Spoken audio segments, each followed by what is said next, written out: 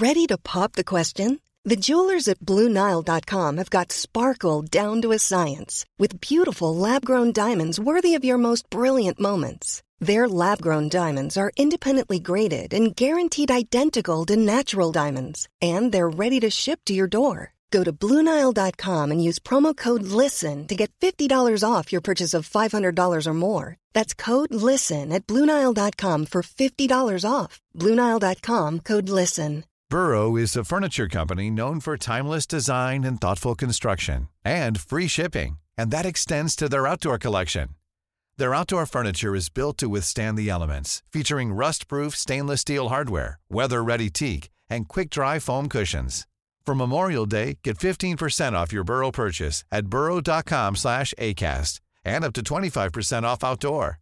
That's up to 25% off outdoor furniture at burrow.com/ACAST.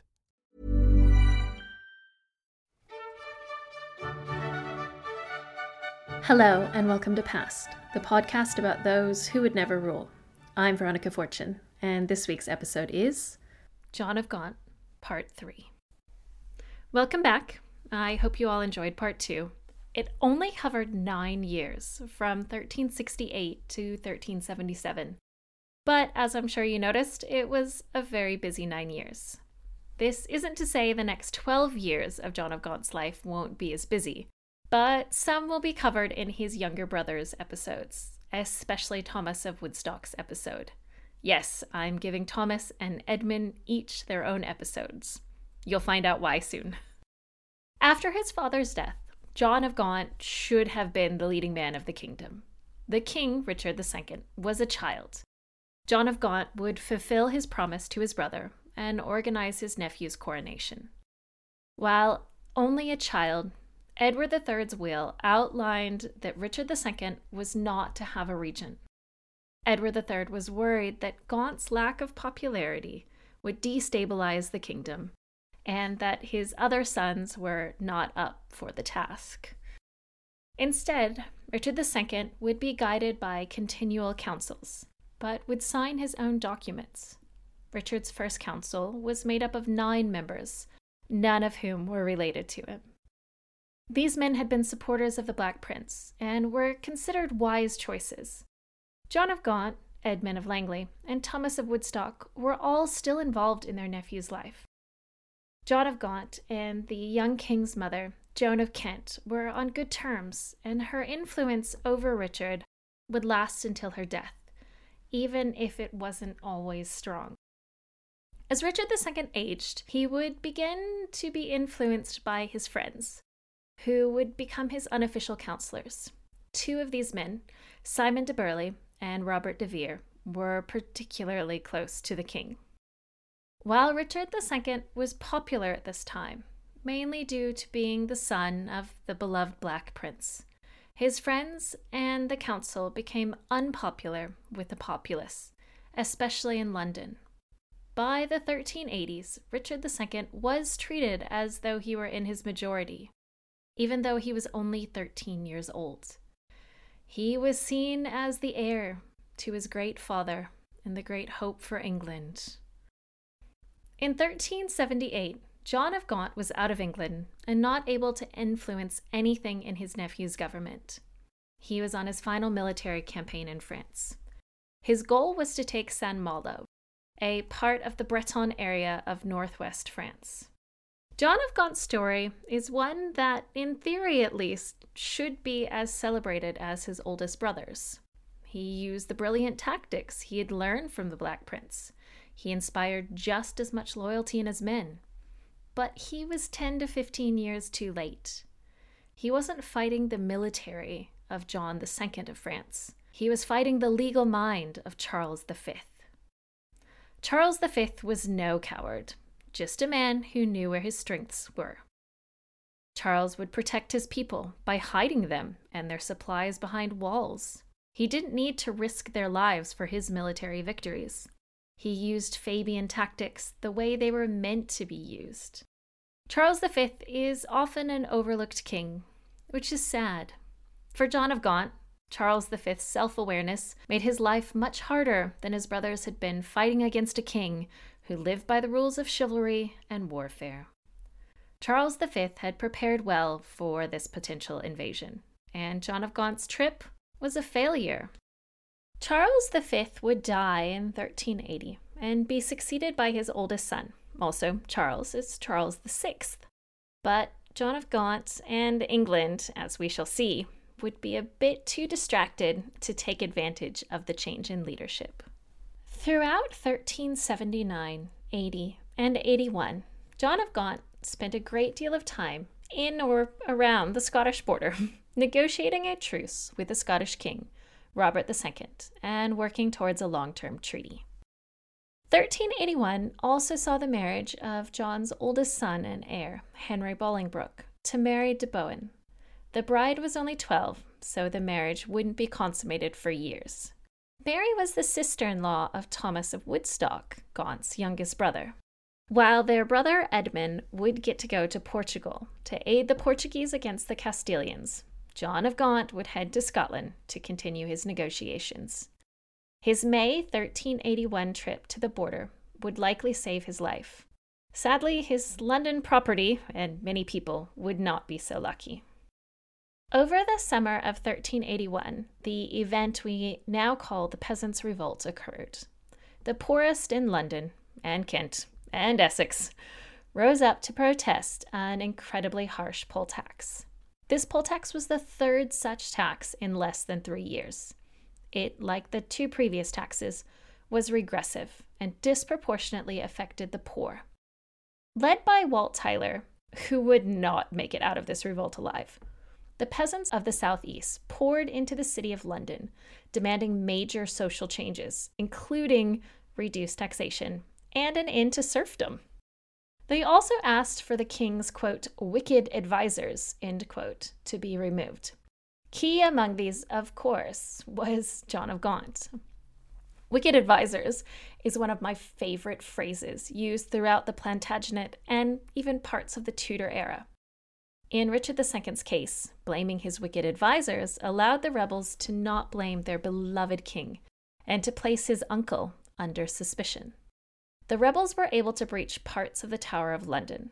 Richard was, after some work, able to get the rebels under control.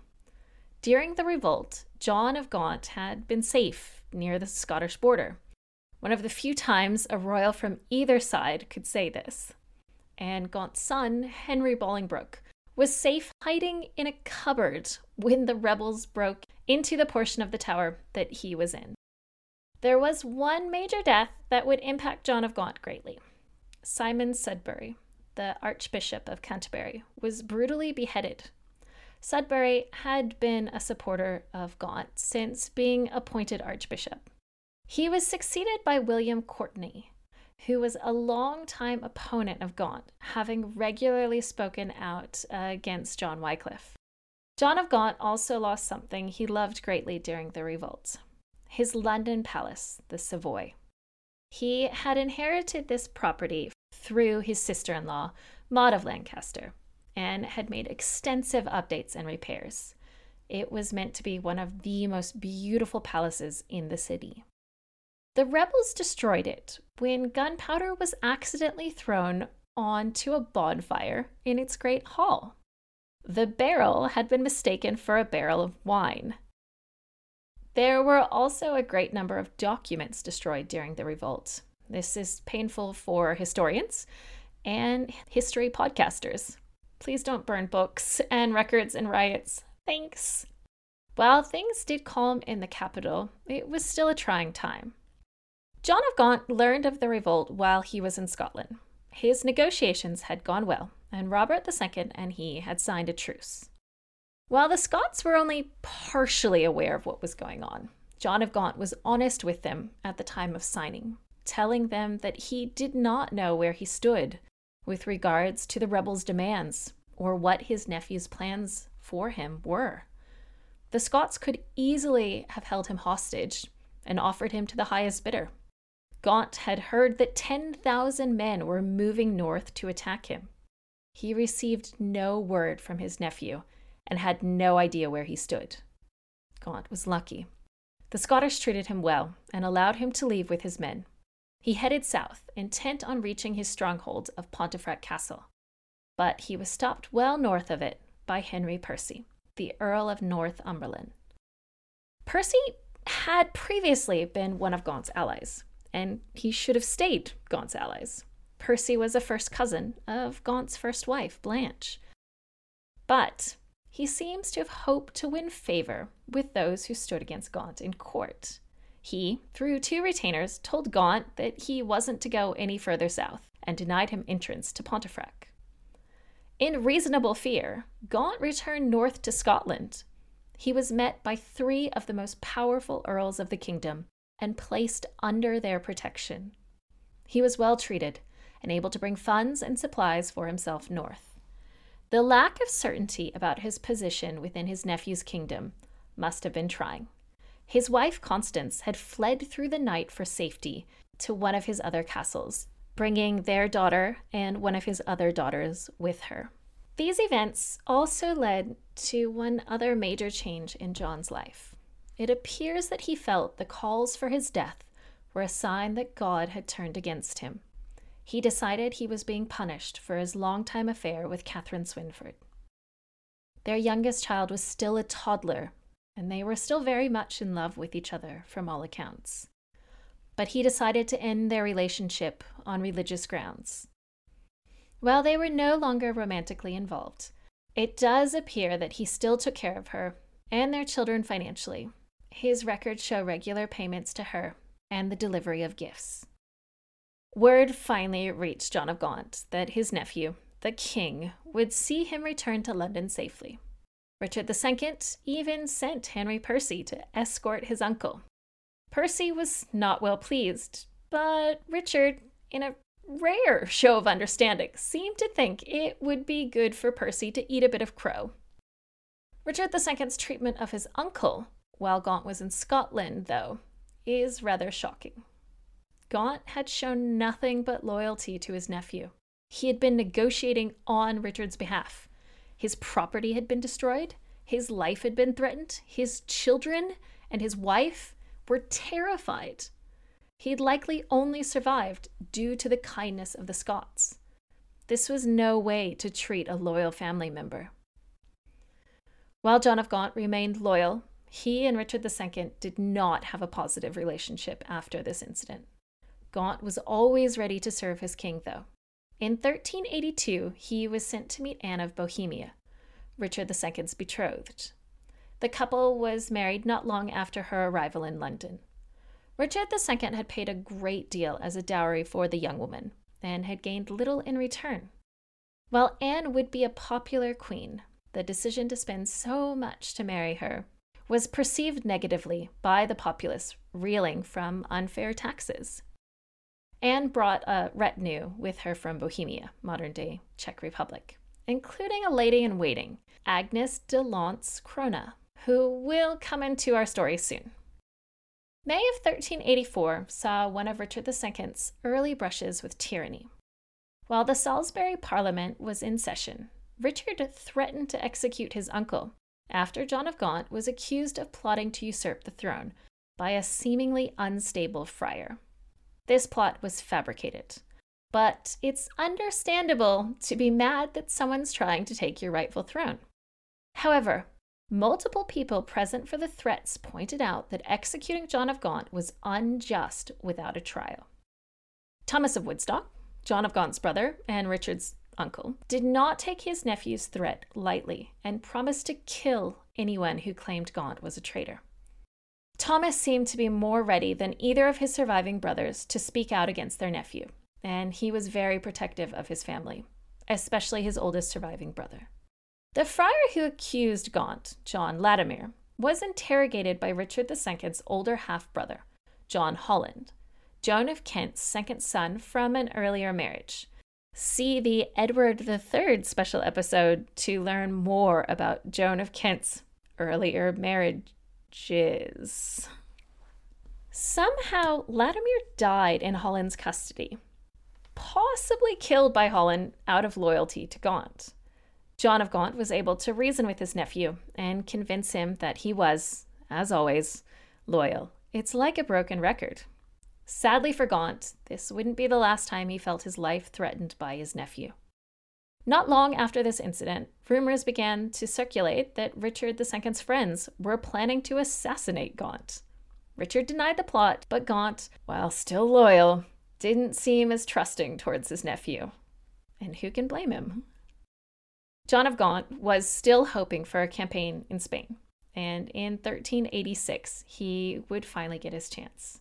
In August of 1385, Portuguese forces defeated Castilian forces at the Battle of Aljubarrota. I'm sorry, I can't roll my R's very well. The Portuguese were led by John, the First of Portugal. The Castilians were led by John, the First of Castile. Yeah, there are about to be a lot of Johns, so I'll try to make it easy to keep track of whom I'm talking about. John of Portugal was the illegitimate son of Peter I of Portugal and the half-brother of the most recent king of Portugal, Ferdinand I. John of Castile was the legitimate son of Henry Trastamara, Constance of Castile's illegitimate uncle who had killed her father. John of Castile had married Beatrice of Portugal, Ferdinand's only legitimate surviving child, giving him a claim to the Portuguese throne, not unlike John of Gaunt's claim to the Castilian throne. Prior to leaving for the Iberian Peninsula, John of Gaunt had to do some housekeeping. His second surviving daughter, Elizabeth, had been married in 1380 to John Hastings, the Earl of Pembroke. She was 17, he was 8. So definitely not a love match, or probably even a knowing each other match. Elizabeth, as women were at the time, was expected to remain a virgin until her marriage was consummated. The age for men or boys in this case was 14. I'm sure most of us can remember being hormonal teenagers, and we can all agree that both sexes have similar drives. Had Elizabeth been a boy, she could have dealt with her urges by taking a mistress. As long as a man didn't neglect his wife's marital rights, mistresses were normal and expected. But Elizabeth was a girl, and she did not have this luxury. At some point, likely in 1385 or early 1386, she was, as they like to say, seduced by John Holland, Richard II's older half-brother. Yes, the same one who accidentally killed the friar. As often results from seduction, Elizabeth fell pregnant, and her marriage to Hastings was annulled. Poor Hastings would be married again a few years later, before dying at only 17. Elizabeth and Holland were quickly married. He may have been a fun affair partner. He was known for being charming, but he was also said to have a vicious temper. They would be married until his death and have 6 children together. Elizabeth would marry again after his death and have 2 further children. Her third husband's first name? John. With his daughter's love life sorted out, John of Gaunt could start his war in Castile. He would be taking his 3 eldest daughters, Philippa, the aforementioned Elizabeth, and Catherine, along with his wife, Constance, with him. John of Holland and 5,000 soldiers would be joining them. John of Gaunt should have had an easy time in Castile.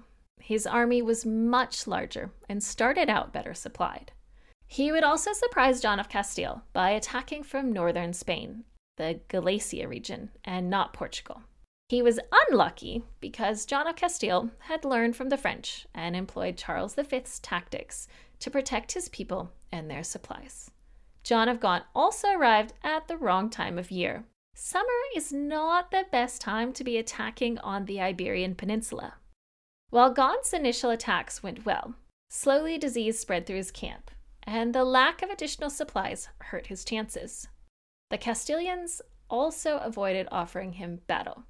Plus, the nobility wasn't too keen on a foreign king. He decided to formalize his ongoing relationship with Portugal to gain further support for his ongoing campaign. This agreement would eventually include a marriage. Philippa of Lancaster was John of Gaunt and Blanche's oldest child. She was 26 years old at the start of her father's campaign. It was an older age for an unmarried royal princess, but thankfully, that would get taken care of soon. There was one major issue, though, with her marrying the King of Portugal: his oath of celibacy. And after this message, you'll hear more. Everyone knows therapy is great for solving problems, but getting therapy has its own problems too, like finding the right therapist, fitting into their schedule, and of course, the cost. Well, BetterHelp can solve those problems. It's totally online and built around your schedule. It's surprisingly affordable too. Connect with a credentialed therapist by phone, video, or online chat, all from the comfort of your home. Visit BetterHelp.com to learn more and save 10% on your first month. That's BetterHelp, H-E-L-P. Burrow is a furniture company known for timeless design and thoughtful construction, and free shipping, and that extends to their outdoor collection. Their outdoor furniture is built to withstand the elements, featuring rust-proof stainless steel hardware, weather-ready teak, and quick-dry foam cushions. For Memorial Day, get 15% off your Burrow purchase at burrow.com/ACAST and up to 25% off outdoor. That's up to 25% off outdoor furniture at burrow.com/ACAST.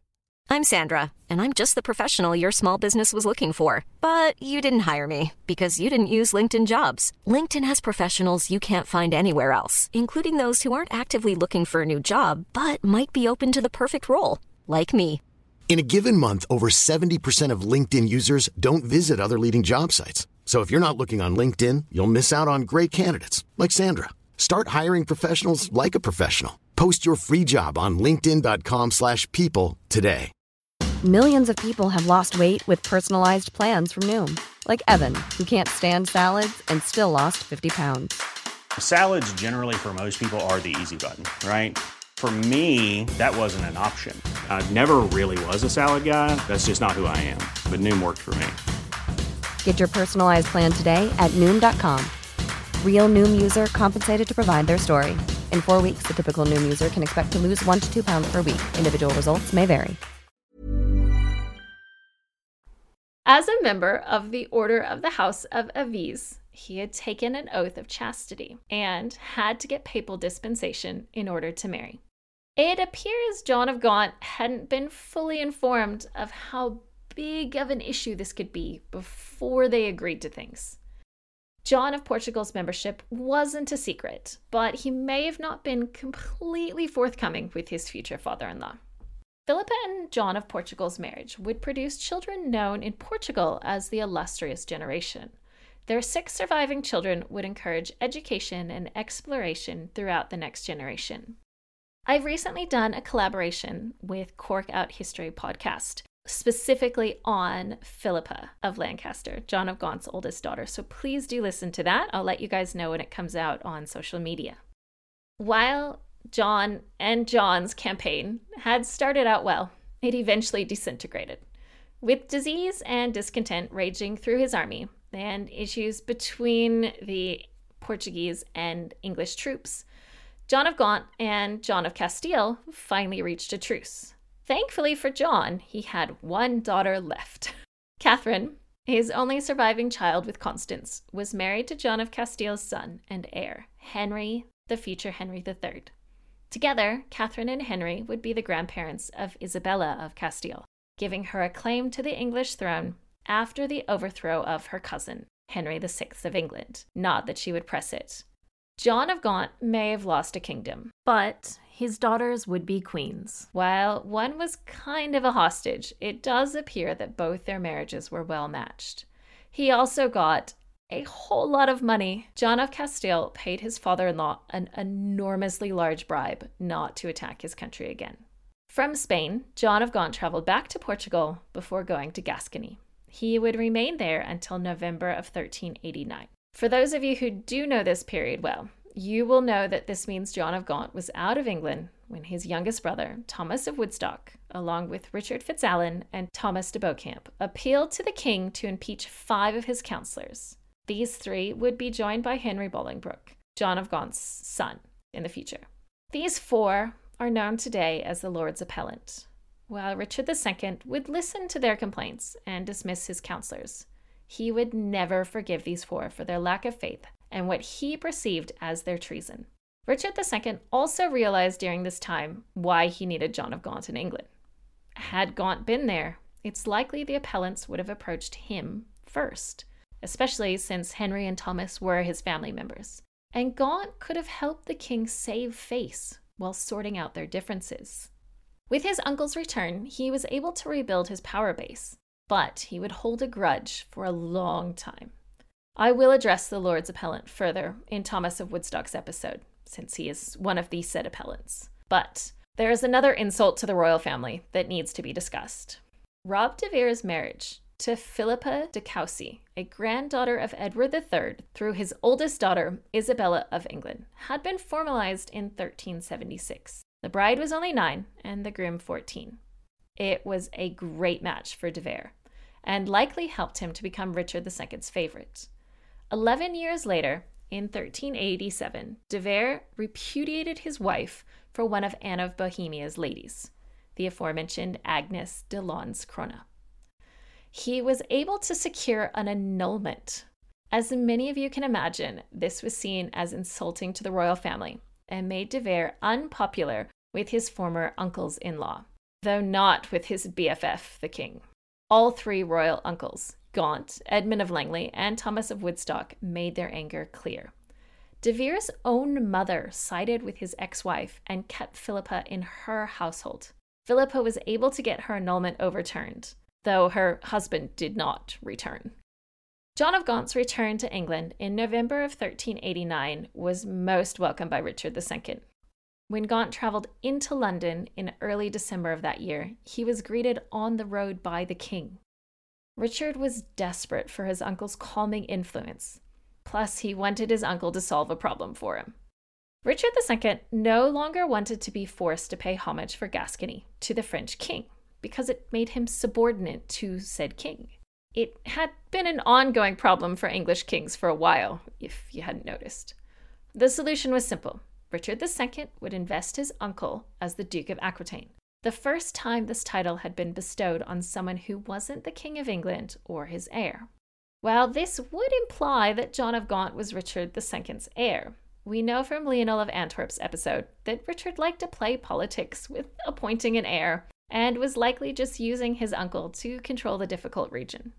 From afar, John of Gaunt would run Gascony through his seneschal, but would return in 1394. His timing was pretty bad. In March of that year, Constance died. She was 40 at the oldest. He arranged a grand service for her funeral. While he may not have been devastated by her death, he treated her well in life and death. He and his oldest son, however, were completely devastated months later when Mary de Bohun, Henry Bolingbroke's wife of 13 years, died in childbirth. She was 26. From her and Henry, John of Gaunt had 4 grandsons and 2 granddaughters. Less than a week after Mary's death, Richard II lost his wife, Anne of Bohemia, to the plague. Anne had been a respected queen and a calming influence on her husband. Her death devastated him. He actually pulled down a palace due to it. A little less than 2 years after his second wife's death, John of Gaunt married his 3rd wife on the 13th of January, 1396. It was a similar pattern seen with his second marriage, coming 2 years after the death of his first wife. This marriage, though, was a bit more controversial than the first 2, and it was a love match. He married the mother of his 4 youngest children, Catherine Swynford. Now, he could have had a pragmatic reason to marry his former long-term mistress. It would have allowed their children to be legitimated, which they were. It would be approved by the Pope in 1396 and by Parliament in 1397. When I discuss Margaret Beaufort in this season, I'll discuss this legitimation. And it is a little complicated, or not complicated at all. In addition to his pragmatic reason, it's likely that John of Gaunt and Catherine had missed each other's romantic company. They had lived apart since the Peasants' Revolt, but still appeared to care for each other. While Catherine Swynford was now the highest-ranked woman in England, as long as her husband was in the room, royal protocol has a lot of rules. It appears that his nieces and sister-in-law were not always kind to her. Chroniclers said it was because of her low birth. Remember how much snobbery can be seen in the media about various royal families today. John of Gaunt and Catherine's daughter, Joan Beaufort, would marry Sir Ralph Neville, Earl of Westmoreland, in the year her parents married. Double wedding? Her first marriage had been to a baron, so this was a step up. Through this marriage, Joan would be the mother of Cicely Neville, and through her, the grandmother of Edward IV and Richard III, making the Wars of the Roses a fight between the descendants of John of Gaunt, in addition to being a fight between the descendants of Edward III. In 1396, John of Gaunt, Richard, and most of the royal family traveled to France to join the king for his marriage to Isabella of Valois, the 9-year-old daughter of the French King Charles VI. It appears that Charles VI was mentally well at this time, so the wedding went well. I'll discuss Charles VI's mental health issues in a later episode. Try not to think too much about the 20-year age gap. The marriage was never consummated. It was very much a treaty marriage, and the bride's parents approved. Yes, I am a parent, and I do judge them pretty harshly. I'm sure it's great for your daughter to be a queen, but sending your very young child off to a foreign country to marry a man she's only met sounds like a horrible idea. It does appear that no matter how mean Richard was to the men in his family, he was actually very kind to the women in his life. While Richard II should have been celebrating his wedding, he was instead planning revenge against the Lord's appellant. He kept these plans secret from John of Gaunt, which makes sense on multiple levels. 2 of the appellants were close family members, and John of Gaunt would be in charge of any treason trials held. Richard's solution was just not to hold trials. I do promise I will cover this completely in Thomas of Woodstock's episode, but I want to discuss Henry Bolingbroke's position during this time. In early October 1397, Bolingbroke and Thomas Mowbray ran into each other on a road in Brentford. Mowbray shared the accusation that the king and his closest retainers were planning to kill Bolingbroke and Mowbray, despite pardoning them both earlier. Mowbray said the conspirators planned to kill Bolingbroke's half-brother, Thomas Beaufort, who he was very close to, and may have implied that Richard II would have John of Gaunt killed as well. Gaunt and his oldest son were close. Much like his parents, Gaunt had made sure his children had a loving upbringing, even if, there were multiple families combining together. Bolingbroke informed his father as soon as he could after the meeting. John of Gaunt rightly recommended telling the king, and on January of 1389, Bolingbroke did so. Mowbray was incensed and lashed out against Bolingbroke, who responded in kind. Through various schemes and plots, the two were basically duped by the king into agreeing to a duel. It was planned to take place on the 16th of September, 1389. There was a great deal of planning and build-up for the duel. For John of Gaunt, this would have been devastating and challenging. He had been loyal to his nephew for 2 decades at this point, but he loved his son and heir. Bolingbroke wasn't just his son. It seems as though they were friends, and his son was his future and the father of his beloved grandchildren. The morning of the duel, everything was ready. The public had gathered to watch, just like a normal tournament. The court had gathered as well. There was a lot going on politically, and Richard II was in it all, playing politics. At the last moment, Richard II canceled the duel, to the dismay of awaiting spectators and probably Bolingbroke, since he was likely to win. He was good at this. Mowbray was punished with eternal exile and would die in Venice a little more than a year later from the plague. We'll hear about him again. Bolingbroke was ordered to be exiled for 10 years. John of Gaunt begged for his son's exile to be reduced. Richard II relented, but only reducing it to 6 years. Gaunt encouraged his son to seek assistance from the French. Gaunt had been popular in their court. Henry Bolingbroke left England on the 13th of October, 1398. He would never see his father again. Less than 6 months later, on the 3rd of February, 1399, John of Gaunt died at the age of 58. Catherine Swynford was at his side. The chroniclers at the time forgot to write down his cause of death. No, I'm not joking. Later ones would claim sex, or at least venereal disease, killed him. Remember, most chroniclers were members of the clergy, or didn't like John. Richard II neglected to tell Henry Bolingbroke that his father had died. Don't worry, others did tell him. In theory, John of Gaunt's estates should have passed directly to Henry Bolingbroke. This is what Gaunt had planned, and Richard II had set this up when he made Gaunt's estates and titles palatines. But not long after his father's death, Bolingbroke's exile was made permanent, and Richard II took his titles and lands. As you can imagine, this didn't sit well with Bolingbroke. His cousin, whom his father had done so much for, had pushed things to the point where it was a me versus him situation. This does not end well for Richard II, as most of you will know. By the end of September 1399, he wouldn't be the king. Henry Bolingbroke would, as Henry IV. Bolingbroke returned to England while Richard II was in Ireland. Bolingbroke had planned his landing well, starting in the north, where his father had been loved, and moving south. By the time he reached London, he had more than 30,000 men with him, ready to fight for his cause. Richard II was captured and surrendered the kingdom. So, the question with this episode, as with all subjects, is, would John of Gaunt have been a better king than the person who was king instead of him?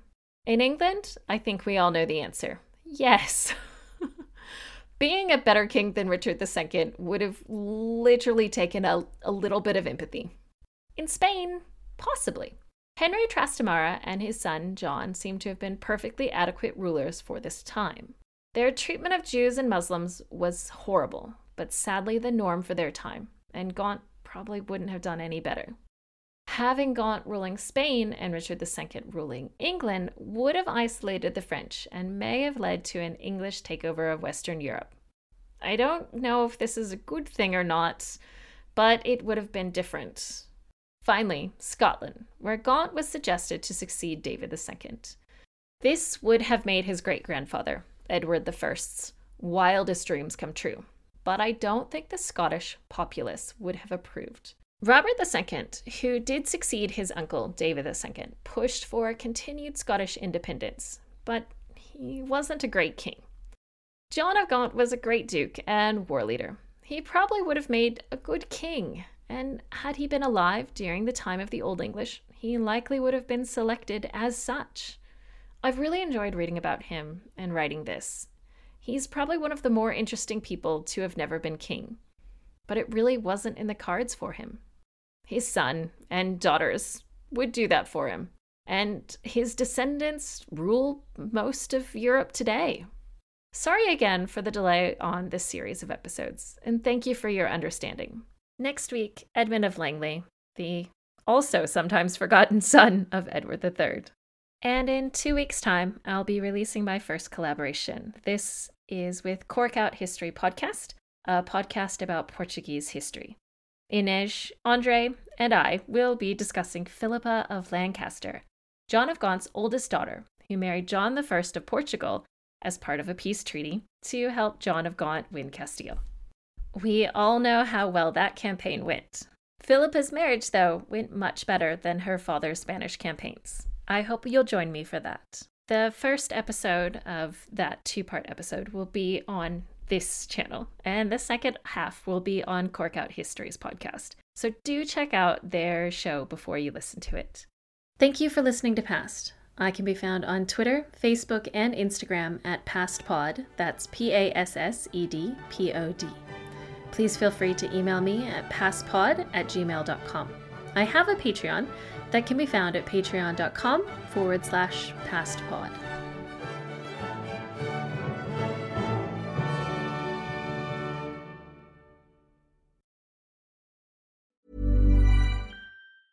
Mom deserves the best, and there's no better place to shop for Mother's Day than Whole Foods Market. They're your destination for unbeatable savings, from premium gifts to show-stopping flowers and irresistible desserts. Start by saving 33% with Prime on all body care and candles. Then get a 15-stem bunch of tulips for just $9.99 each with Prime. Round out Mom's menu with festive rosé, irresistible berry chantilly cake, and more special treats. Come celebrate Mother's Day at Whole Foods Market. Hey, it's Danny Pellegrino from Everything Iconic.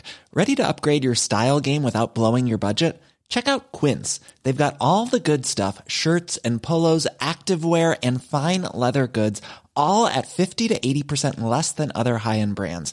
And the best part? They're all about safe, ethical, and responsible manufacturing. Get that luxury vibe without the luxury price tag. Hit up quince.com/upgrade for free shipping and 365-day returns on your next order. That's quince.com/upgrade. Hi, I'm Daniel, founder of Pretty Litter. Did you know cats tend to hide symptoms of sickness and pain? I learned this the hard way after losing my cat, Gingy. So I created Pretty Litter, a health monitoring litter that helps detect early signs of illness by changing colors, saving you money and potentially your cat's life. Pretty Litter is veterinarian developed, and it's the easiest way to keep tabs on your fur baby's health right at home. Go to prettylitter.com and use code ACAST for 20% off your first order and a free cat toy. Terms and conditions apply. See site for details.